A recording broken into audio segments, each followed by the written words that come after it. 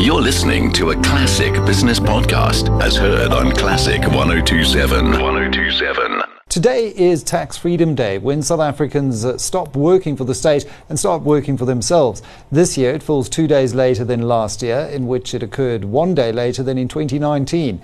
And it's alarming because it means the economy contracted. We know that, but it also means that the state is consuming an ever greater share of economic growth.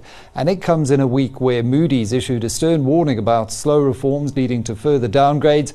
And also, while Trade, Industry and Competition Minister Ebrahim Patel attempts to micromanage the economy through import substitution or localization quotas and mandatory pay disclosure, revealing the true extent to which the government is out of touch with what it takes to build a business, to grow one out of nothing, to create value for the risk capital providers and create jobs and growth for the economy in return. At least the Reserve Bank governor seems to understand what is needed. In the press conference after keeping the repo rate unchanged at a record low 3.5% yesterday, he reiterated that the stance is accommodative because the MPC believes that inflation is contained and that there is slack in this economy, and this economy could do with some support. Well, to review the week that was, I'm joined now by Warwick Lucas, Chief Investment Officer at Galileo Asset Managers, Raymond Parsons, Professor in the School of Business and Governance at Northwest University, and our special guest this week, Nazmeera Muller, Head of SA Investment. So welcome, Naz, at 91. Now, Warwick, let's just start with the big story in markets this week. And you waded into the crazy crypto waters a few weeks back, writing for the FM with caveat emptor, and I think you couldn't have been more prescient. But in reality, that really wasn't a difficult call to make because we know they're volatile. What's behind the latest crash? Is it the China regulation story? Is it the Elon Musk story? Or the too much leverage story? Well, I think there's a multitude of factors there. I think the trouble with commenting on crypto is that they are incredibly noisy, and like any financial advisor who's been asked over the last few years as to whether one should buy or whether the price is going to go up or whatever, lots of opportunity to get it wrong. I think one of the key factors certainly has been sentimental. We've seen Elon Musk, first of all, opining in the positive, i.e. that Tesla would accept Bitcoin for payment, and then reversing trend quite quickly thereafter when it was pointed out that the mining of these things is rather energy intensive and could jeopardize Tesla's position as an environmentally friendly investment. And then, of course, we saw his rotation on views, firstly positive and then negative on a strange crypto called Dogecoin, which was originally started as a joke, but of course now with a market cap of billions of dollars, it's certainly a bit more than a bit of a joke, isn't it? Well, the market cap is bigger than Credit Suisse of Dogecoin, or was at one point during the mania. And this is a joke meme cryptocurrency. It's very hard to take any of it seriously, but we do see, Nazmeera, now that the US administration targeting crypto transfers in some form of a tax crackdown plan, and surely greater regulatory oversight will actually lead to greater adoption of cryptocurrencies, greater confidence in the long run, despite the big appeal of cryptos being decentralized and being away from the regulators. It's really what cryptos need. Michael, I think it's a timing issue. So I think in the short term, a lot of what's supported crypto has been speculation. But I think there's also been an element of trying to avoid the regulatory net. I don't think we should underestimate how big the latter has been as an incentive to use crypto to avoid the net. So I think in the long term, you're right. But I think in the short term, it could lead to a prolonged period of weakness. By prolonged, I don't mean years, I mean months. Which, if you buy the narrative of it being a hedge against fiat, and we see all of this money printing and things potentially going wrong there as a potential currency of the future, if you buy all of those narratives, then you are buying the dip at this stage as well. Raymond, I just want to move on now to the other important news this week, and that's the SARB MPC statement. None of the economists surveyed by Bloomberg ahead of the announcement expected anything but a rate hold. It was a unanimous decision, but the tone felt a lot more hawkish this time round. What stood out for you? Hi, Michael. Look, my point of departure has been over the past year that just as it cannot be business as usual, it can't be monetary policy as usual. So obviously monetary policy has also had to respond.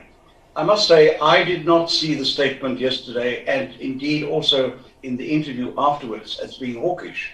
In fact, if anything, I thought it was quite a benign analysis of where we are now, both in respect of the outlook for average inflation and indeed for our growth outlook.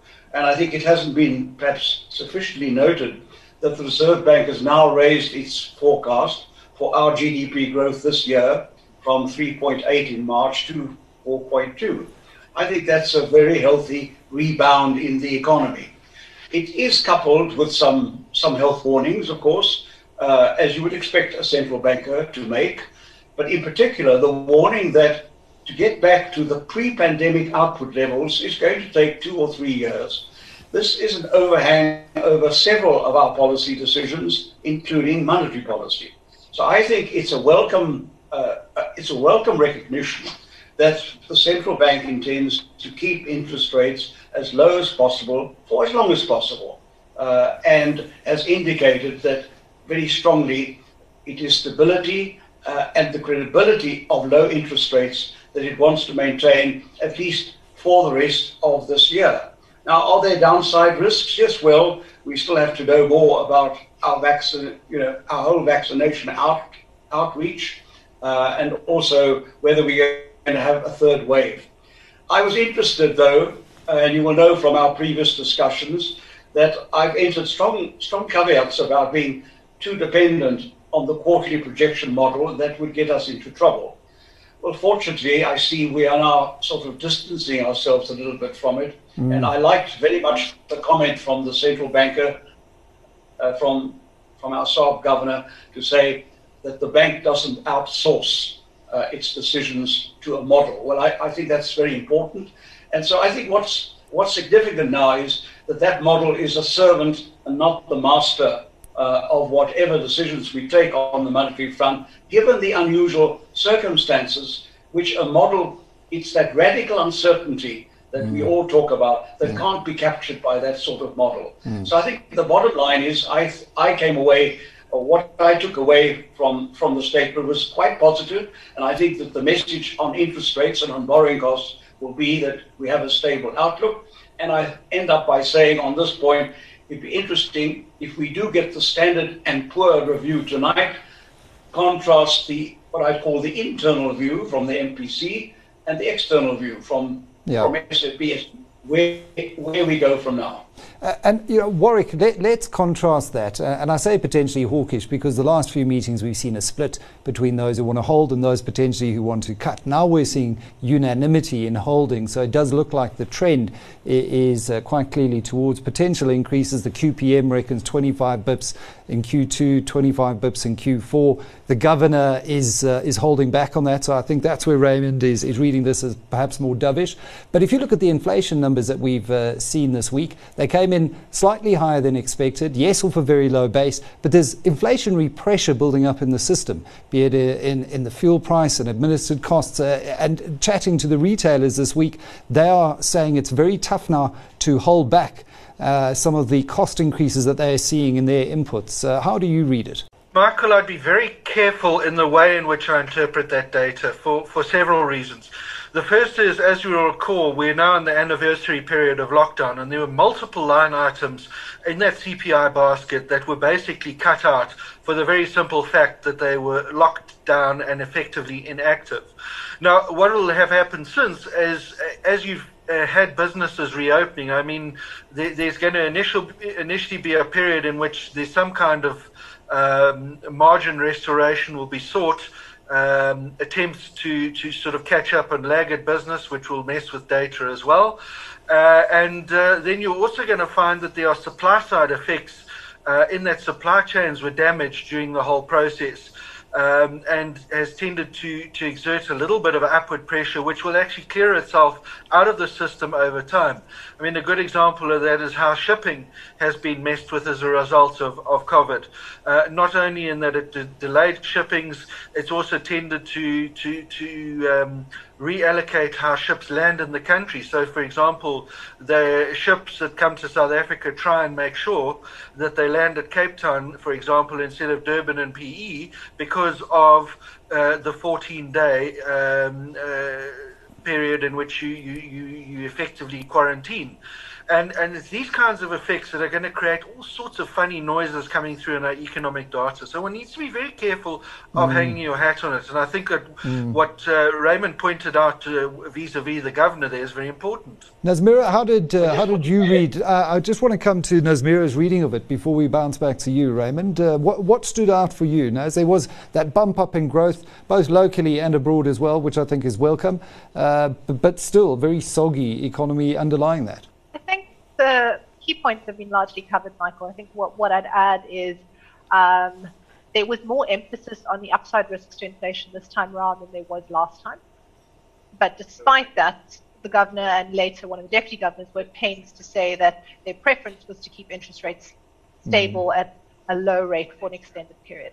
So I don't think they're rushing it, but if they do see developments change, and particularly if they see the supply disruptions that are having some impact on prices, the global supply disruptions we're seeing in the steel industry, in the auto industry, semiconductors, etc., they're willing to look through the initial increase, but if that persists or that begins to translate more generally, then they are willing to act. So I think it's more hawkish than 2 months ago, but it's still not setting us up for an imminent hike. Right. Raymond, someone in the downstream steel industry got hold of me this week to say the prices are decreasing globally, but those are not being fed through into South Africa. Very specific issues around the kind of support that Minister Ebrahim Patel would like to continue to provide for AMSA. And we'll come to Minister Patel's view of the economy. But what would you like to add to that? I just want to add that I agree that we're in a different situation where when you unpack the dynamics, you have to be careful. You can't just take the textbook 101 and say that's what we're going to do on the monetary front. I think we must look carefully at the wording. You see, I think the governor of the Reserve Bank chooses his words very carefully. So if he says this inflation could be transitory, he's borrowing from the United States. He used those words. You've got to read between the lines. He also said, which he has said before, they will look through the first round effects. I don't think you can ask for more than that, but it does suggest they will not do anything really precipitate. And yes, they will be data-driven. We are all data-driven. What matters is how you interpret it and what judgment you bring to bear. And what's important now is that they've distanced themselves to some extent from that model. It's only one of the inputs, as I said earlier, and as they've now emphasized more than ever before. And the fact that they've ignored what the model was saying they ought to do shows good judgment. And I don't think we can ask for more than that. Now, localization is the current mantra of the Ramaphosa administration, expressed through Trade, Industry and Competition Minister Ebrahim Patel's request to business at NEDLAC to pursue a target of 20% local content of all imported non-petroleum products. Now, it's alluring to sit in an office in Pretoria and think that you can decree this into being. But how does one introduce 20% local content into highly specialized areas of manufacturing, in value chains where we currently have no presence? There's a lot of chicken and egg in all of this, and the question is really what is realistic. Now, we saw Business Unity South Africa and Business Leadership South Africa launching a report on this topic this week, and it was produced independently by local research consulting firm Intellidex. And it really looks at what's realistic to achieve and how this might occur, as well as what might happen if policy is rolled out inappropriately. Raymond, firstly, why 20%? I mean, if one just looks at that number, it sounds like a bit of a thumbsuck. Well, Michael, I think the minister did indicate, and he spoke to NEDLAC on that, that was his target.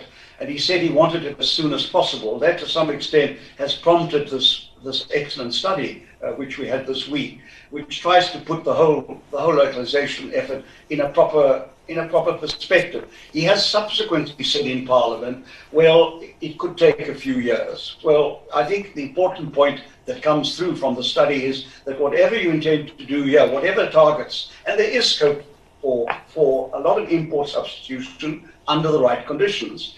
The message that comes through from this report is hasten slowly, that a 20% reduction in the short term is simply not possible. that we need to focus on the whole value chain, not just single out certain aspects of it, because there are indeed some costs for the downstream sectors, that particularly the kind of things we worry about in the broader framework of our macroeconomic policy are still obstacles when you seek to implement something like a localization policy, whether it's ESCOM or other policies on uncertainties. So I think the important point to remember, our imports are someone else's exports. Our exports are someone else's imports. So whatever boundaries you set that you would like to reach with a localization policy must not get to the point where you invite any kind of retaliation or fall foul of the World Trade Organization. But subject to that, I think these reality tests are the kind that that department ought to engage in with the private sector to see how it can be phased in. I would simply conclude that saying that this department, this Ministry of Trade and Industry and Competition, should perhaps change its name symbolically and call itself the Department for Trade and Industry and Competition. And that might set the right tone for even getting our localization policy right. Yeah, well, right now it sounds like the Ministry of Tariffs and potentially communism with the kind of micro interventions that the minister is proposing here. Nazmeera, is it clear that government understands the challenges involved for business in localization, in overcoming some of these obstacles and the potential here for raising input prices and the impacts that can have in the broader economy? Michael, I think that there's some understanding, but it's not as widespread as we'd want. So I think there is some lack of awareness on the fact that an import tariff, when implemented, will quickly show up in consumer prices on day one, or if it's input, will feed through the system in a fairly quick period without any real immediate benefit on production. And therefore, the solution is to remove the obstacles that Raymond's been talking about. And that bit is a different problem for me in government. I think Minister Patel is very well aware of the other obstacles. I think his problem is that largely government doesn't have the capacity to alleviate those concerns. So either there are capacity issues or there's ideological issues that prevent those obstacles being removed. And that resides particularly when it comes to energy in the Minister of Minerals and Energy. And Minister Gwede Mantashe this week standing up in front of Parliament during the budget vote speech and saying, look, I've got 10,000 people who reckon we shouldn't raise the Schedule 2 self-gen cap from 10 megawatts to 50 megawatts. I mean, I don't know where those 10,000 people sit. Maybe the coal trackers that we see snaking around in Mpumalanga. But if government doesn't have the capacity to do it, the private sector does. And the fact is government ideologically, and Warwick, maybe you can just comment on this, just simply doesn't want to unblock some of those huge obstacles and barriers to potential growth. Isn't it time we see some form of cabinet reshuffle? I think it certainly would be helpful that the areas in which certain skills can be moved to other portfolios to better effect. I think I realize, of course, and I think other folks should realize that the cabinet we had is a largely unshuffled cabinet. It was very much a compromise cabinet.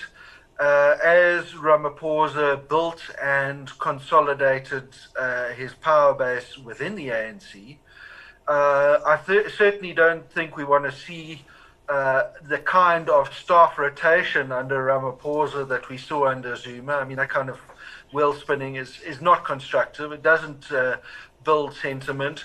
So I think we certainly need a thoughtful restructuring coming through, and not necessarily a vindictive one. I share your concerns around Minister Mantashe. I certainly do believe, however, he's a person with talent that can be applied elsewhere. And perhaps my hope is that he might go somewhere like Home Affairs or one of the law and order portfolios. I think he's got the kind of personality that could work wonders in both of those areas. But quite clearly, not really fit for purpose. If you look at the energy portfolio and some of those curious decisions that have cropped up over the last while, along with the car power ships and the decision to pursue oil and gas in the same week that we've got the IEA saying, right, that's it, no new oil and gas projects if we're to achieve our net carbon zero targets by 2050. A very symbolic announcement that by an international energy organization that has for a long time been a supporter of traditional fossil fuels as a bridge. No longer. Raymond, I just want to move on to the other big issue this week around Trade, Industry and Competition Minister Patel, and that is around pay gap transparency. And I think this strikes a chord for different reasons in business perhaps than it does in labour. I certainly think there is a disconnect between the way we incentivize CEOs and management teams versus the value that they're creating. And you can manipulate earnings if you just based your remuneration on EBIT and other total return numbers, rather than linking long-term performance to economic value add. And going back to Joel Stern, I think the issue for Minister Patel and for Labour is just purely the quantum of the gap between the bottom paid and the top paid. And I don't mind paying a CEO over the top if he's going to be the next Whitey Basson and create the sort of value and jobs that he did at ShopRite. How do you read this issue? Well, I think, Michael, what's important here is the key issue here is transparency. And we know that there's the saying, light is the best policeman. And obviously, apart from the JSE, those companies which are listed will already show what is the remuneration of their CEO, etc. And sometimes they are challenged at shareholders' meetings. I think what's important here is that you need more transparency about what's going on. I don't think there's any control implied in the amendments to set a target or whatever it may be. It's that you want the debate to be better informed than it is at the moment. And those companies that are not complying with, in fact, the guidelines that were laid down by the King IV report, which laid down what should be the single remuneration metric informed by 4 inputs. So already work has been done, and there are companies who are already seeking to be more transparent. So I think we've got to see it in that context, that there has been work done. There are companies that are doing this kind of thing. And if we're going to make it mandatory, let's also get this right. Let's ensure that it's the best thing we can do in South African circumstances. It is done elsewhere. So the important point is to ensure that there is the necessary transparency, which may also help to also promote understanding about what are the market realities on one hand and what is unacceptable in South African circumstances on the other. That's the future debate once you have all the facts on the table. And I think that is where we ought to be, that this transparency will lead to a more informed debate about the income gap and the remuneration of CEOs, what is justified, what is not justified, to come back to our earlier discussion, what are the reality tests that you must apply in this sphere as much as you apply in other spheres of policy. If we are now going to legislate for it, we must get it right, and we must get the criteria right. I think there's one area that generates a heck of a lot more heat than light, and that is the area of share options, particularly when they're exercised profitably, because it tends to, of course, widen the gap. Even though, of course, that's a reward for doing your job properly. I think it's one thing to record the price at which, or the cost at which share options are awarded. But I really think that when you've had sort of multiple years of success, the share price has risen, that it tends to confuse the picture quite a lot. And I think that's an area in particular which needs to come right. I mean, it generated a lot more noise, which didn't add any value surrounding the likes, for example, of the package that Whitey Basson received. Yeah, Nazmeera, where do you stand on this? In terms of transparency and getting the conversation going and getting the incentives properly aligned here between providers of risk capital, managers and stewards of these firms, and Labour. Michael, I agree with Raymond's initial statement, which is I don't mind paying managers when they perform exceptionally. However, I think very often CEOs are paid large amounts of money for mediocre performance. And I don't think boards do a good enough job at measuring that. I think also what happens is CEOs get paid a lot of money when it's completely beyond their control. So the platinum price has gone up, or the economy is doing really well. And I think there needs to be a better attempt to separate out those issues. Yeah. Because it's very difficult to turn around and say to labor, we can't do wage increases, or we're doing negative real wage increases to control costs, cutting jobs. When on the other side, you have very generous packages being provided to CEOs. There needs to be some consistency in how we think about that. So I think that's the first thing for me, is just we want to reward the people who perform, but in order to do that, we need to do a much better job at differentiating between strong performers and mediocre performers. Yeah, and what is skill and what is just a bit of market timing and good fortune at the end of the day as well. That's where we're going to have to leave it in this week's weekly review with Raymond Parsons, Professor in the School of Business and Governance at Northwest University, joined by Warwick Lucas, Chief Investment Officer at Galileo Asset Managers, and our special guest this week, Nazmeera Muller, Head of SA Investments at 91.